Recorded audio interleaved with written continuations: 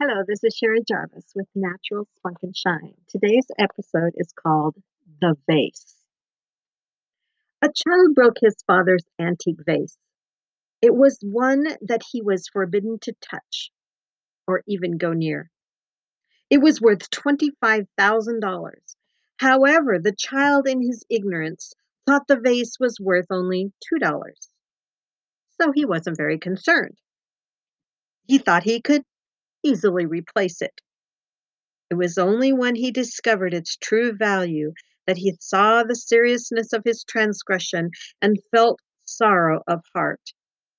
It was the knowledge of the serious nature of his transgression, breaking an expensive antique that he was told not to touch, that enabled him to feel sorrow. If he'd been left in ignorance of the value of the vase, he wouldn't have been truly sorry. Would you be upset if you had broken a vase you could easily replace? The law and the lawless message that is preached so often now, called God has a wonderful plan for your life, it doesn't actually cause sinners to cry out, I've sinned against God.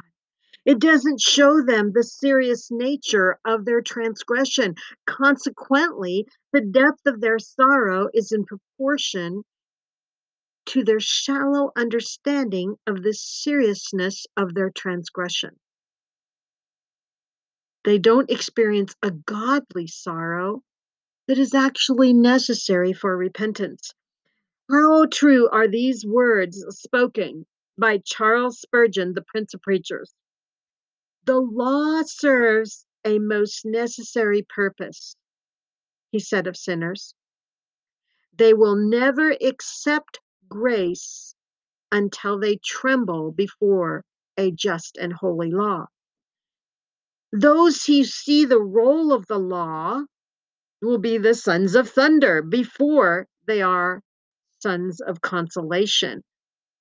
They know that the shoes of human pride must be removed before sinners can humbly approach the burning bush of the gospel.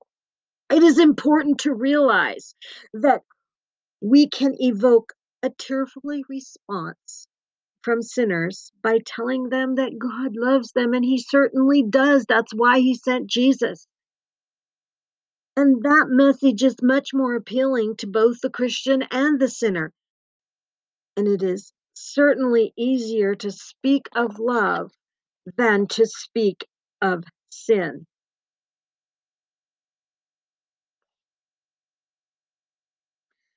Just read through the Ten Commandments, my friend, and without a moment's hesitation, you will concede you have failed to live up to God's perfect standard.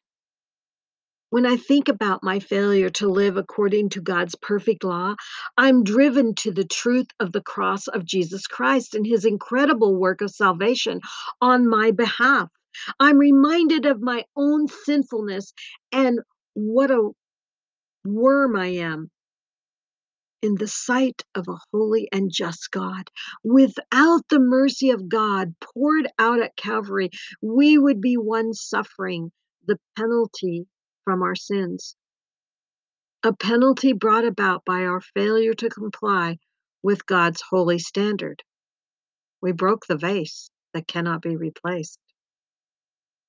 And when I see my reflection in the holy law of God, I see a picture of a man, a woman in need of grace. Charles Spurgeon again remarked of the law's purpose. The law is meant to lead the sinner to faith in Christ by showing the impossibility of any other way. The vase can't be put together. It was valuable. The law is the black dog to fetch the sheep to the shepherd. It is the burning heat which drives the traveler to the shadow of the great rock in the weary land. That's the end of the quote by Charles Spurgeon, and I did interject some in there. Apart from the deadening effects of the law, no one would feel the need to cast himself on the mercy of Christ. And since the time of Moses, the 10 Commandments have shown people their sin and hopelessness and their need for grace of God in Christ Jesus.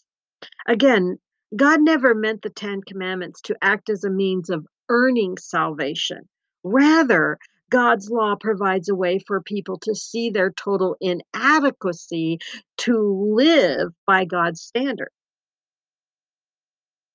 So, who is God's grace for? It is for sinners. Romans 3:23 says, "All have sinned, all fall short of God's glorious standard." It also says that anyone who sins breaks the law of God. Those who sin are opposed to the law of God, for all sin opposes the law of God. 1 John 3:4. But today, the relationship between the 10 Commandments and God's grace has often been presented in a misleading way, like two heavyweight fighters sparring off against one another in the ring. Law and grace have been presented as two old warriors battling for our hearts and mind. But the fact is, law and grace are absolutely beautifully entwined. So if you feel at all threatened or angered by what I'm saying, you need not, because law and grace go together in a beautiful way. Thank you for listening.